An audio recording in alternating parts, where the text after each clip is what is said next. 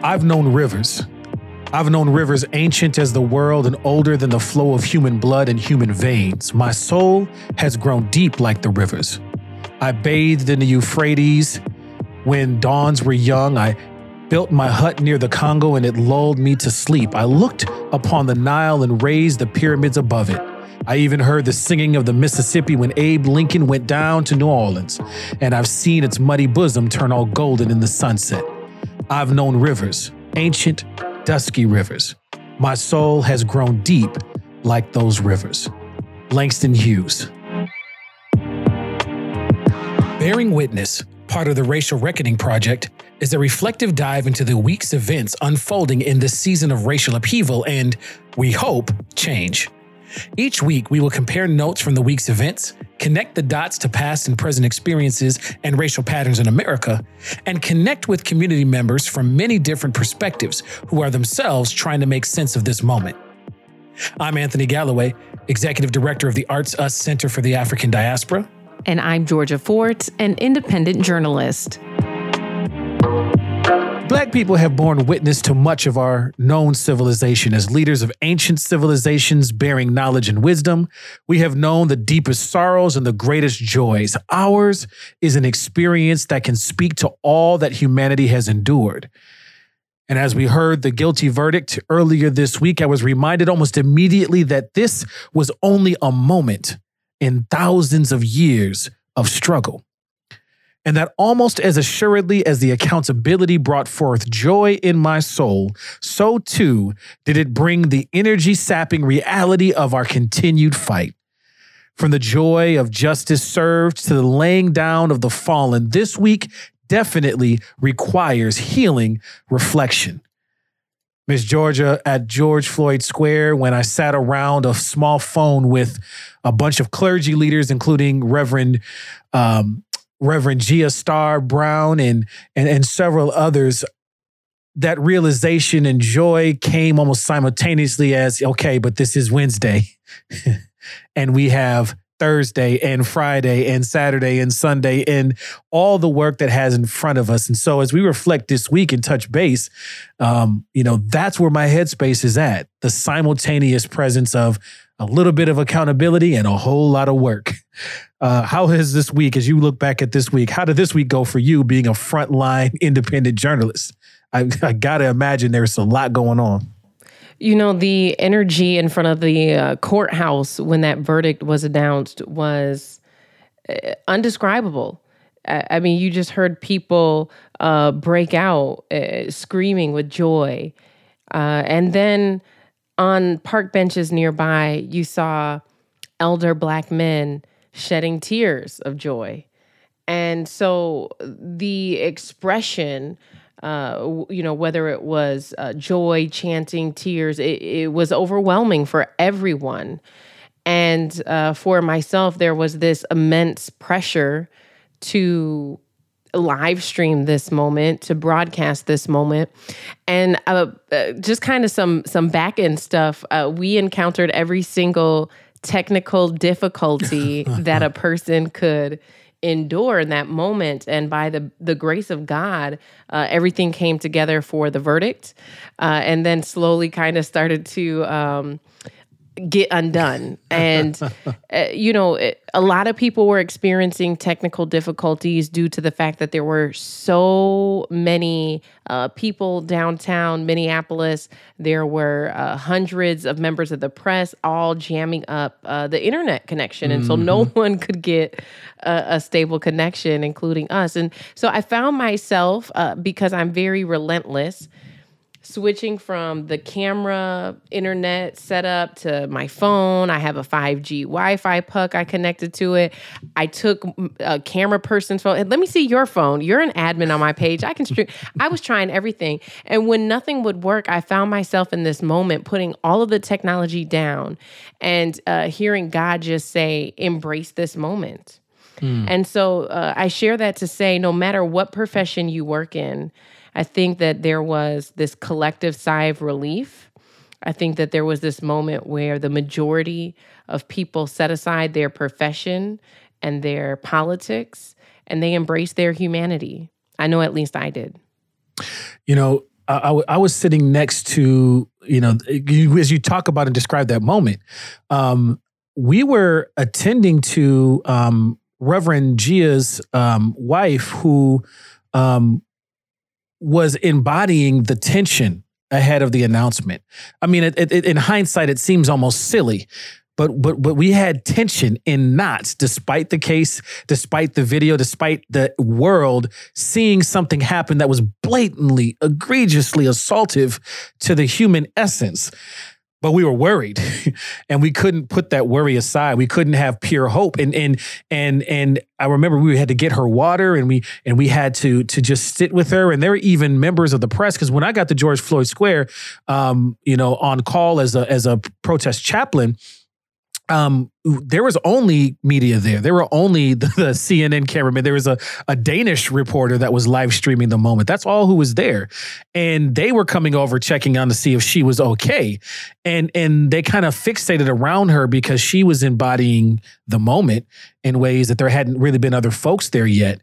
And so when the verdict was read, she broke down. I mean, if I could capture all of Sula, all of Beloved, all of Toni Morrison's combined works embodied in a woman, expressing forward that, like, she was the visual picture of it. And it's actually what went over a whole lot of news agencies. And so I'm standing behind her, and she's buckled over on the ground in all of the feels, all at the same time. And all we heard was the first count.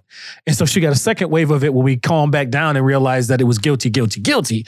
But almost immediately, like even the prayer vigil became less about joy, even though that was felt in the air. But it was almost at one point where that folks are still needing to figure out how to release that tension. And Reverend Gia told everybody in the whole crowd to just scream. She's like, on the count of three, we're just going to scream. And everybody screams. I can see on the corner across from me on the top of a building, a reporter put down his camera and opened his hands like super wide power stance and just screamed to the air. It was a powerful moment. And then the brother behind me goes, man, I didn't even know I needed that. And then there was this realization that even though we had this moment of joy, that tension tank kept filling up over and over again. And we came to a collective realization in the space that, yeah, this is when it set in that, no, this really isn't justice. This is a moment of accountability, as Attorney General Ellison said. So I gotta wonder. You have a pulse on all of the things going on. You've been on the ground with Daunte Wright. With that coverage. You've been on the ground for the coverage of this trial. You were on the ground with Jamar Clark. So you have been bearing witness to all of these moments. And I'm curious how hearing that verdict sat with you in the context of all of that. It's like you said, it was just a moment. And we couldn't hold that moment long enough. It's almost like it escaped between our fingers because we all became overwhelmed with all of the things. The same day that the verdict came out, another Black person was killed by police. The verdict came out Tuesday, and by Thursday is Daunte Wright's funeral. Mm-hmm. And so it's just like we can't come up for air long enough. Like we can barely get our footing before it's dealing with the next thing.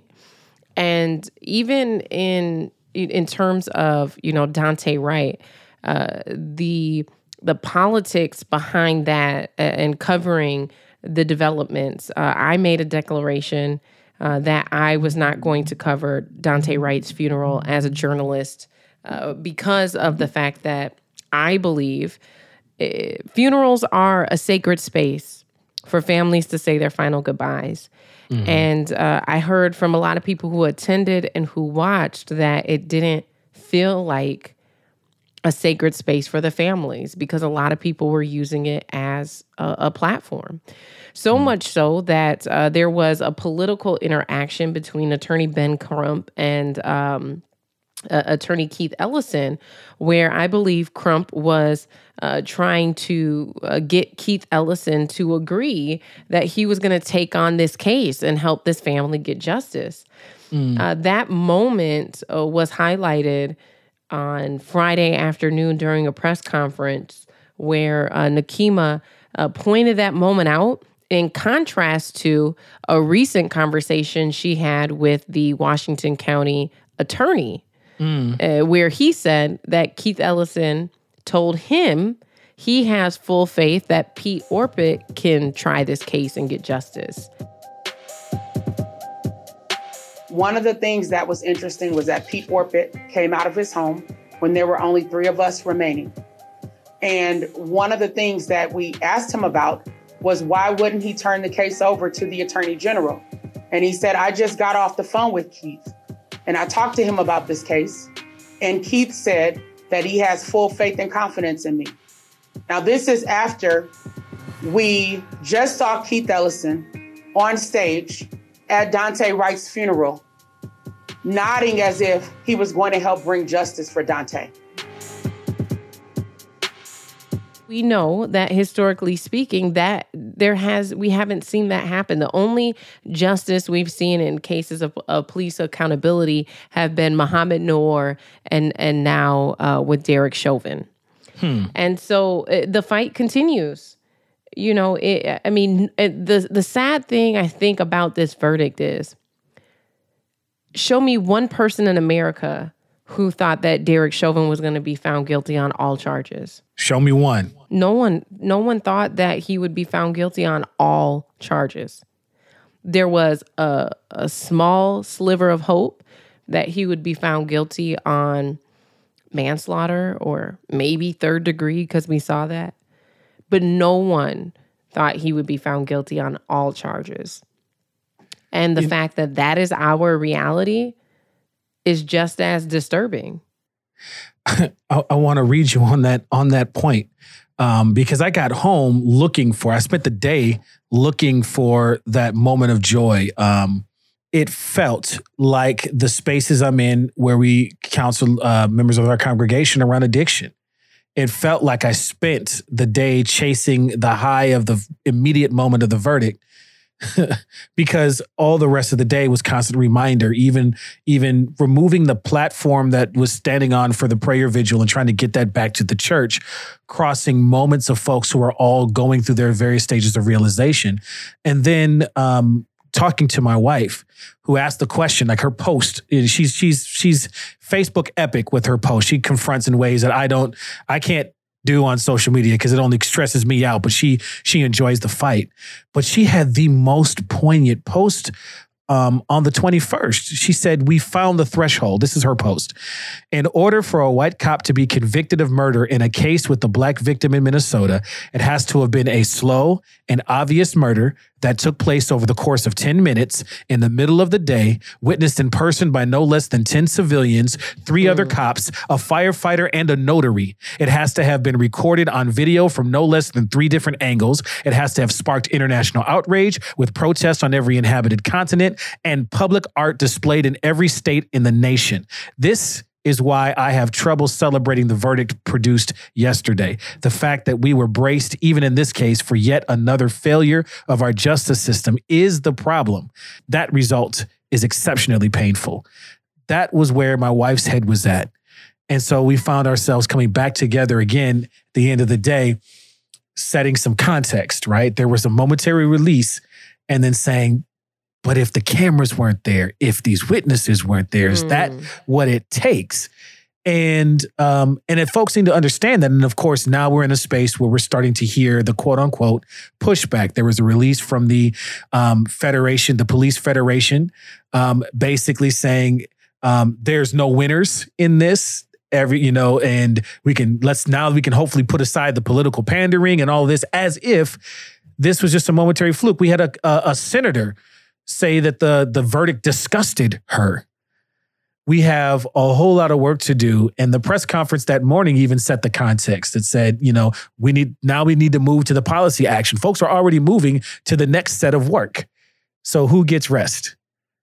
who gets rest. We've seen, and that's why the Langston Hughes poem resonated with me, Yeah, and to add to that, it's like when you talk about the bracing, the visual I get is me leaving downtown Minneapolis after this verdict was announced and headed to George Floyd Square, driving down Lake Street and seeing block after block after block boarded up. Because it wasn't just like it was the Black community bracing for a not guilty verdict. The businesses were, the city and the state officials were, hence the fencing, the double fencing, the barbed wire, the National Guard. We had more soldiers here, I heard, than what there were overseas. So everybody was bracing for this to be a failure, another failure. And,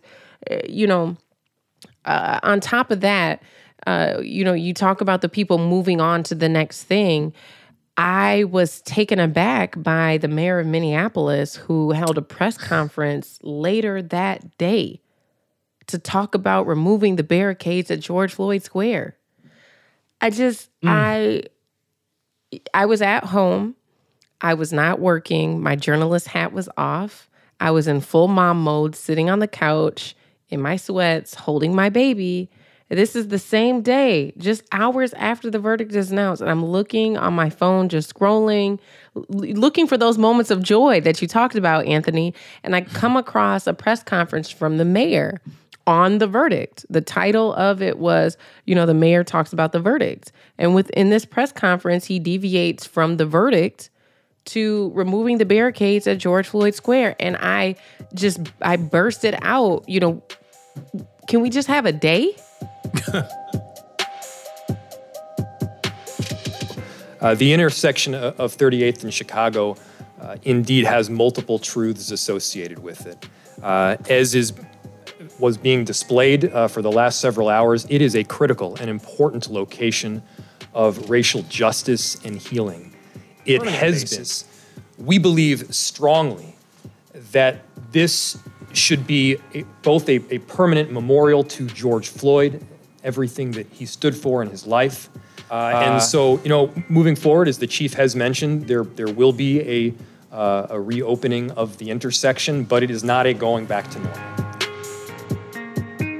Can we just have a day?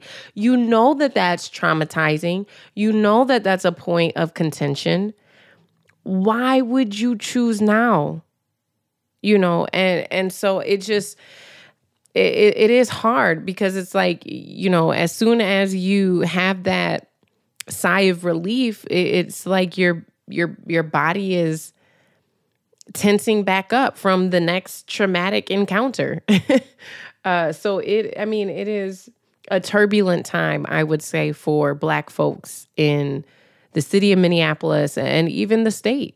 You're listening to Bearing Witness with Anthony in Georgia, created and supported by Ampers, KMOJ Radio, and the Minnesota Humanities Center, with support from the Minnesota Arts and Cultural Heritage Fund. That point right there is why Langston Hughes came roaring into my psyche, because I had to go to one of our muses in our continued experience of struggle to remind me that we have seen rivers, ancient rivers. We have been in places through that witness to the greatness that we can be and the worst that we can be at the same time. And it's been the only thing that is giving me a place of, all right, I can breathe through this moment and walk through this moment. And I think it's very fitting that it's today we get to talk to the patron saint of bearing witness that we close with every day every time about making our revolution be healing.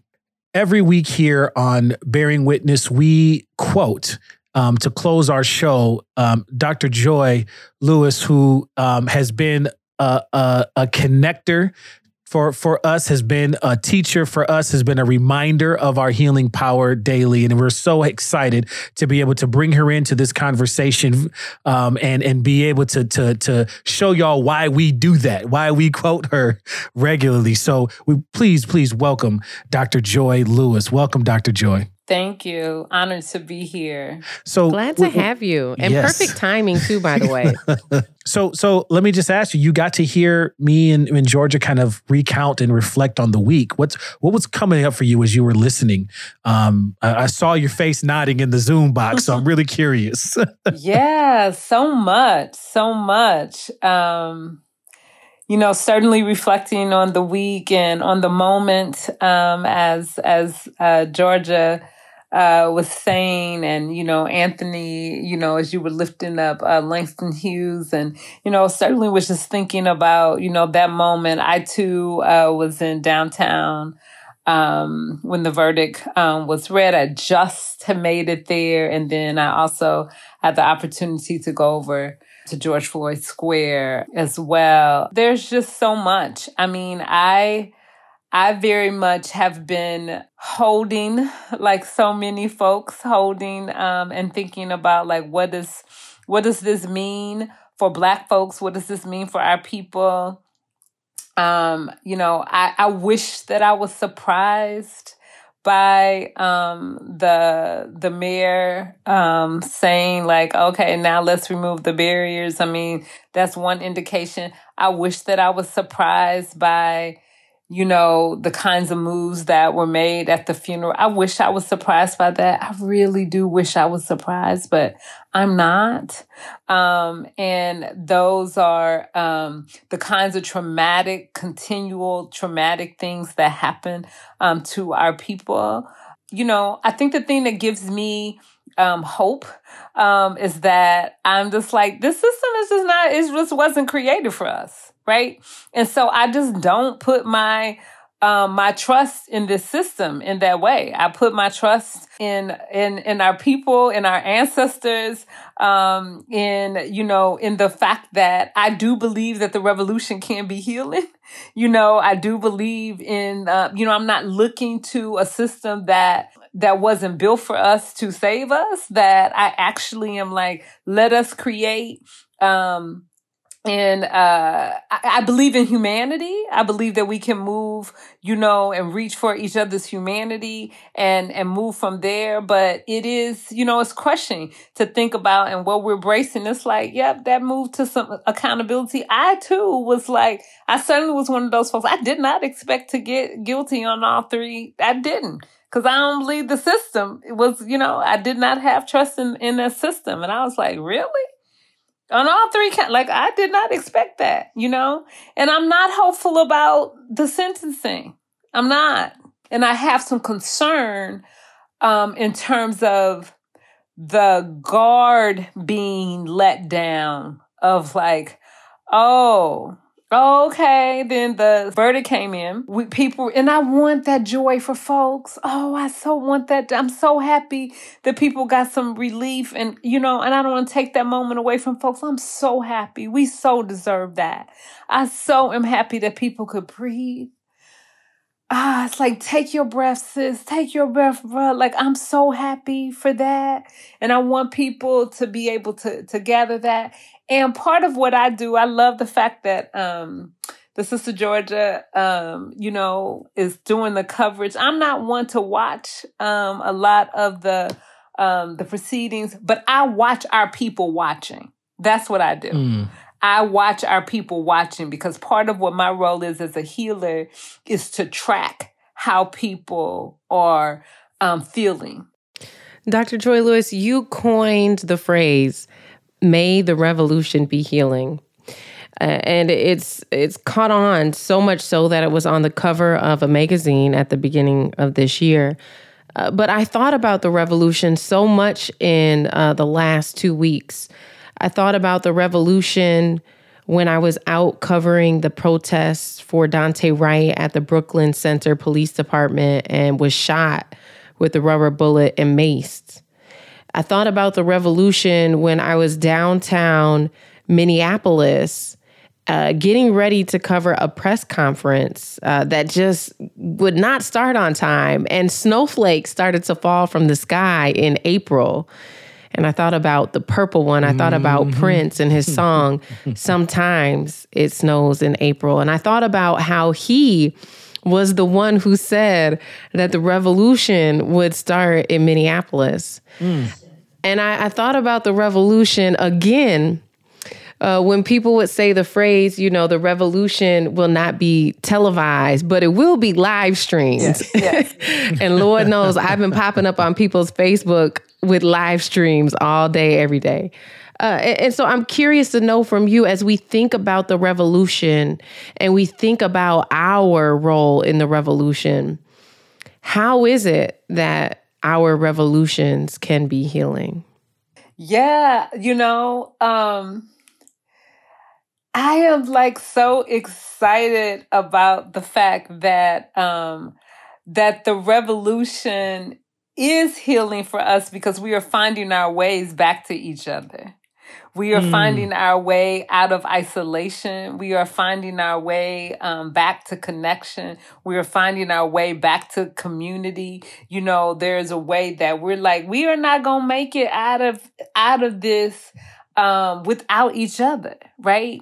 We're not going to there's no way we can be well if we are not connected, if we are not, it's so beautiful how we are seeing each other, through mutual aid, through like dropping off food, through like checking on each other, saying, sis, brother, what do you need? You right, and realizing like, ain't no Red Cross coming for us. Right? Whenever stuff goes down, whenever, in other white communities or whatever, whenever Red Cross comes, FEMA comes, they drop stuff. When we are shot and killed by the police or by the state, ain't no Red Cross coming for us. Ain't no FEMA coming for us. Who's coming? They're sending in troops. It's going to be a war zone. They're closing down the grocery store. They're going to, bring in war. But what happens? We become our own Red Cross. We create a healing environment for ourselves. We start, people get to organizing, dropping off, as this says, I come from a, faith tradition. It says, what? There's so much you won't even be able to receive it, right? And like, it's like, we got enough donations, y'all. We can't even take any more over here. Y'all gonna have to take some over there. So, that's what's happening, right? People are going back to who we are, right? Of finding each other, looking out for each other, taking care of each other. And that's what needs to happen. Now, the work that we are doing at the Healing Justice Foundation in connection with so many community partners around the cities, that what we're saying is that this is not for a week. This is not for 2 weeks. This is about building an infrastructure that can be in perpetuity. Like, how do we make sure that these things are not, I'm not impressed. Y'all will find me like, I'll do an interview here or there, but I am not one to be like, I need to be like in front of the camera. I don't really care about all that. My thing is like, where y'all gonna be when 2 weeks from now, whenever it's not all of that going on? Who's gonna make sure that when this stuff is not high profile, that and our community is still here, that we make sure that people are still taken care of? Because you know what? We still got businesses that are boarded up. We still got folks who are not receiving, the proper things that are needed. And so my thing is that that's what's going to make it healing. We're going to make sure that people are taken care of and that we are still connected. So I think that we are finding each other. That's the healing part, right? That's what the revolution is bringing. It's bringing us back to each other. I love that. There are some examples of that at George Floyd Square. I remember looking up at one point, and my phone was dying, and I walked into Cup Foods, and what was amazing is you have the young man who said in that court stand, who wishes I never called the cop. I wish we never ever did that. Is taking care of me when as soon as I walked in and I said, do you have he said, battery pack? Yup. and he brings out a battery pack and he shows me what to do, which one is the best one. He gets me set up and he said, make sure you get this one that has 2 of them because I bet you're gonna need both of these ports. Why did I walk outside 15 steps away from Cup Foods before they're about to close to listen to the verdict themselves?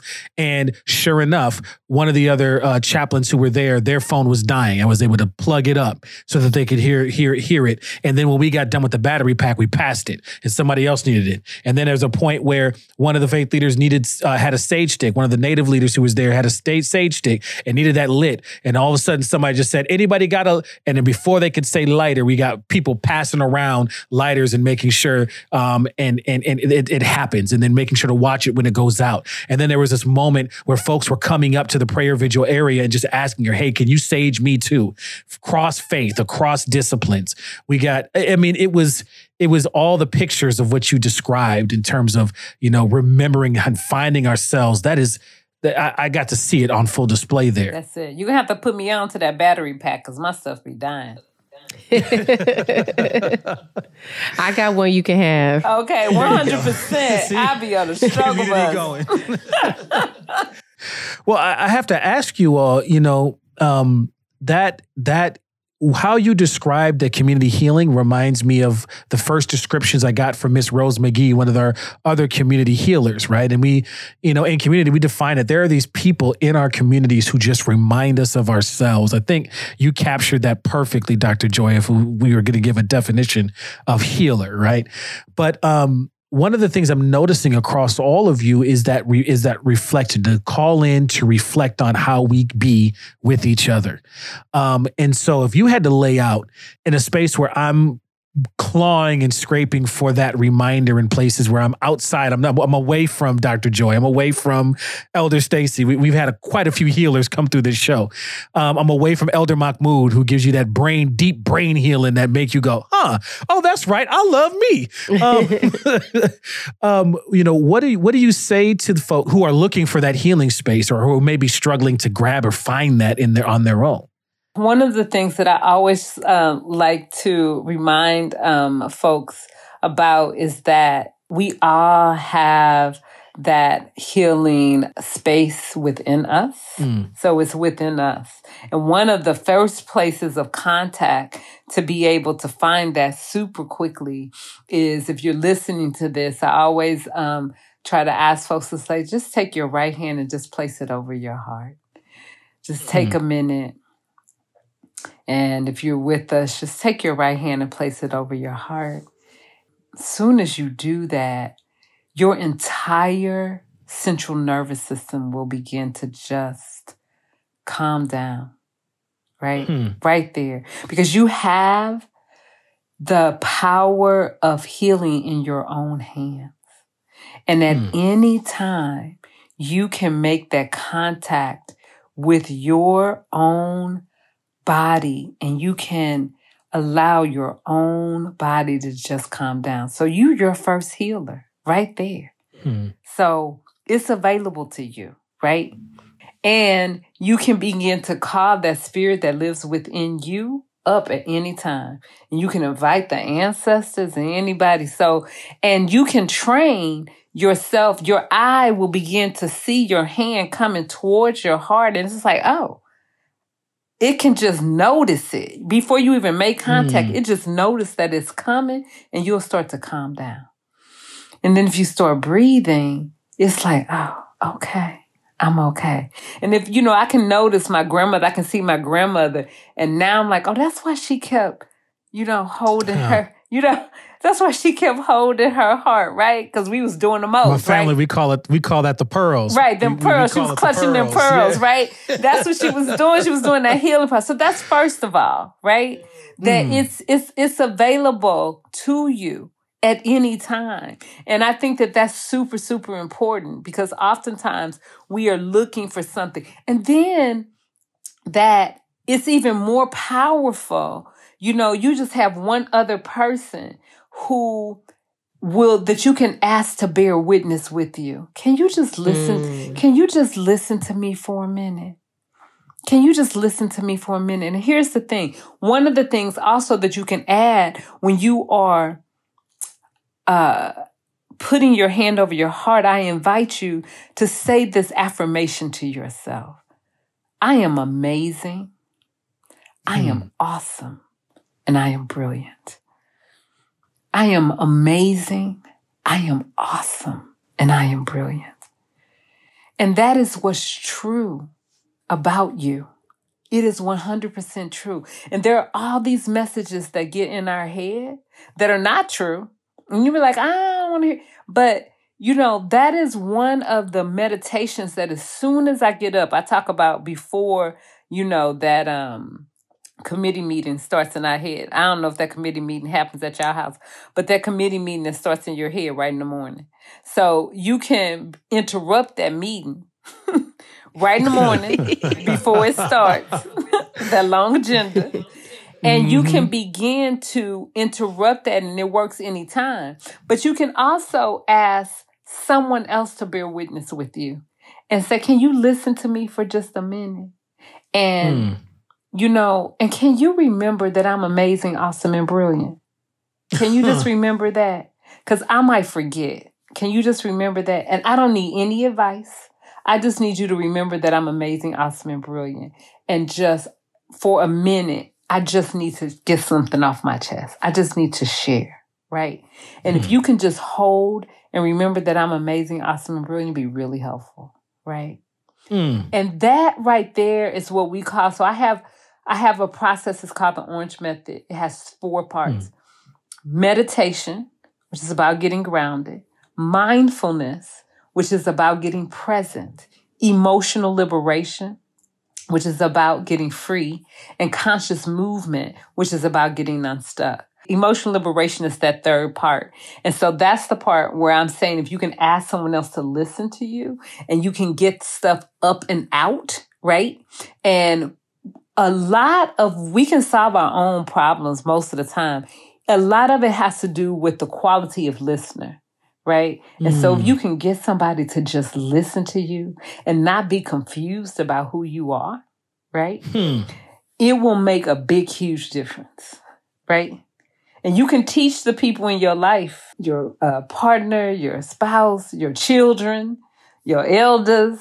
Just listen to me. Children love it. Try it with your children. It's your turn. We're going to all get a minute. We're going to set the time. We all going to get a minute. And, so I say all of this is that you can, yes, there are those of us who have a particular calling on our lives to be healers, to do energy work, to do all different kinds of healing.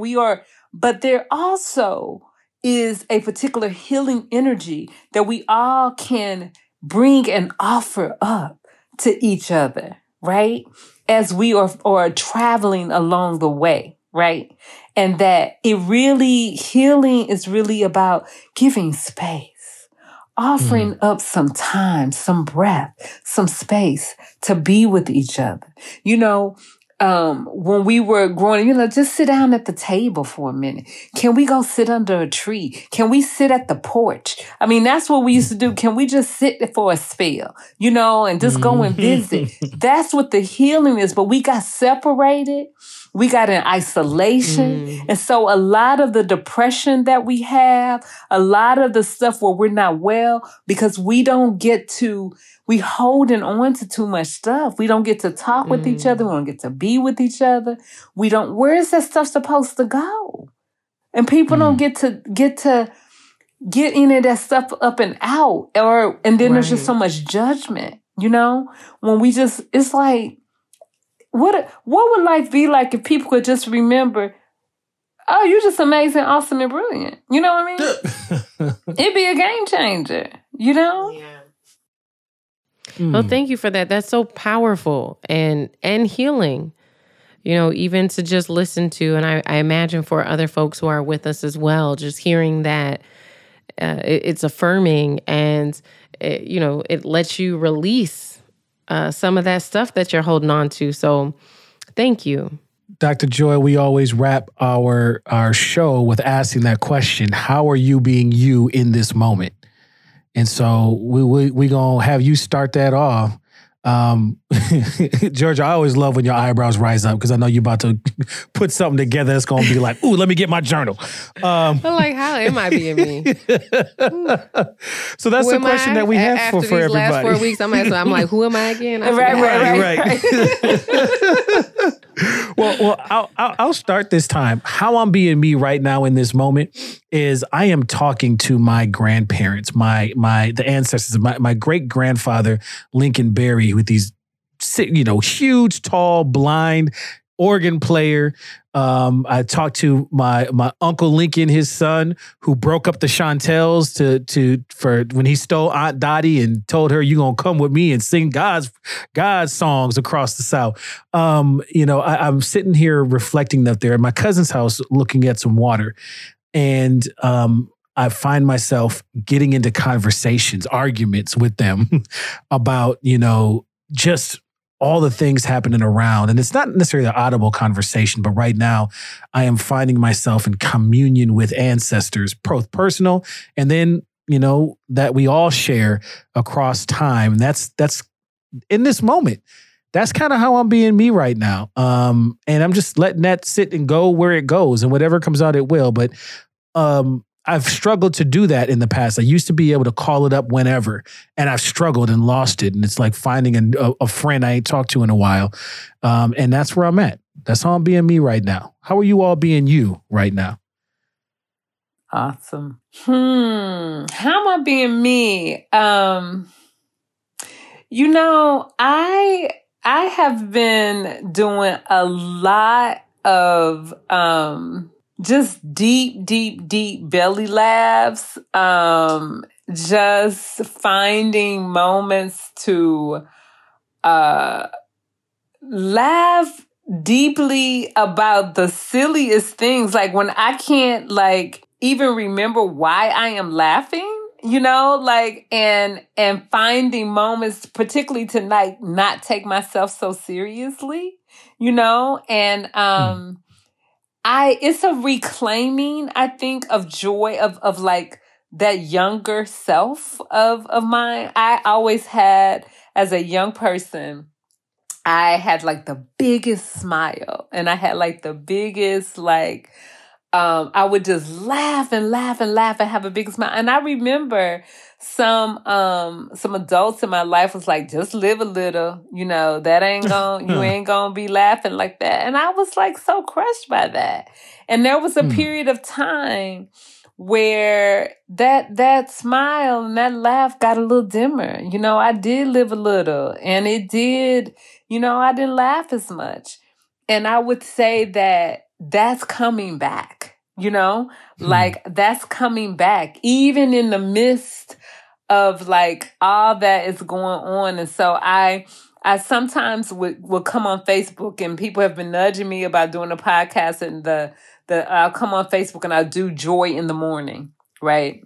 Okay. Joy in the Morning. And it is MOURNING, right? So how do you hold both things, right? And so I am you know what? Y'all ain't gonna steal my joy, and so I just be laugh. So I think that's how I'm being me. Yep, it's a lot going on, but I still am going to find joy. And I literally am going to, I just rap with this, live up to my name. My mom named me Joy. And my mother passed away when I was 7 months old. And, she had cancer. There are no pictures of my mother and I together because she was in so much pain, she couldn't hold me. But even through all of that, she named me Joy, and she wanted me to know that even though she was in all that pain, she named me Joy. And so I hold on to that, that's my name, so that is what I, sort of live with that. So with that, Oh, that's beautiful. You are her joy. Yeah, absolutely. That's beautiful. Beautiful. Thank you for sharing. I think in this moment, how I'm being me, I really worked around the clock the last 5 or 6 weeks. doing trial coverage, protest coverage, press conferences in the middle of the night on Minnesota Operation Safety Net. And I knew it was a season. And I remember this conversation I had with my 12-year-old daughter, who has been an amazing support for me, helping me. Like, I come in, I'm exhausted, she'll charge my equipment. And I just remember asking her to do something very simple. And she just looked at me like, you asking me to do something else? Like, dang. And so I just, baby, listen, it's almost done. The verdict will come out this week. You know, it'll be done in a week. I won't ask, give me one more week. Just bear with me and, this will be over. I remember saying that to her.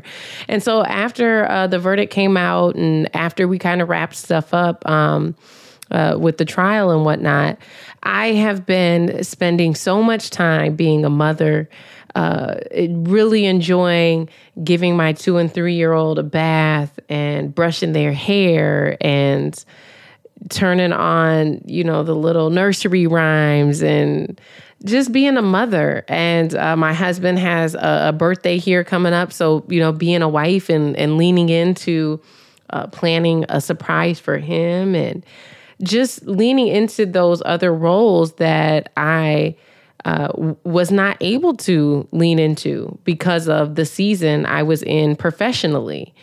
And so for me, it has been a joy to be able to spend time with my family in a way that I hadn't in the last few weeks.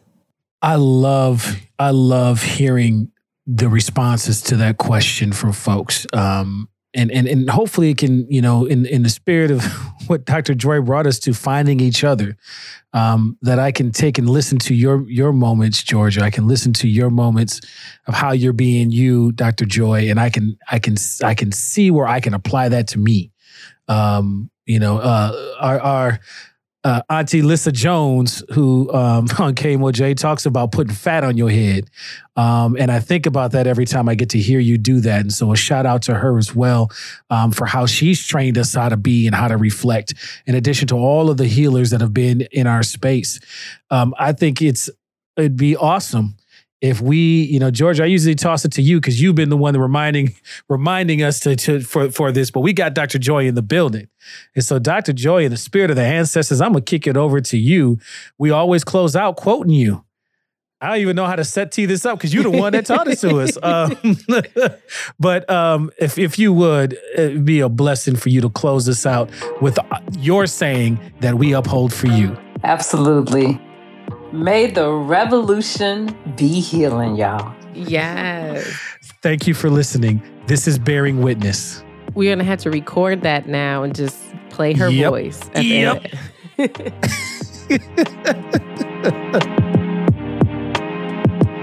Even though the trial of Derek Chauvin is over, we will continue to bear witness to the racial reckoning happening in Minnesota.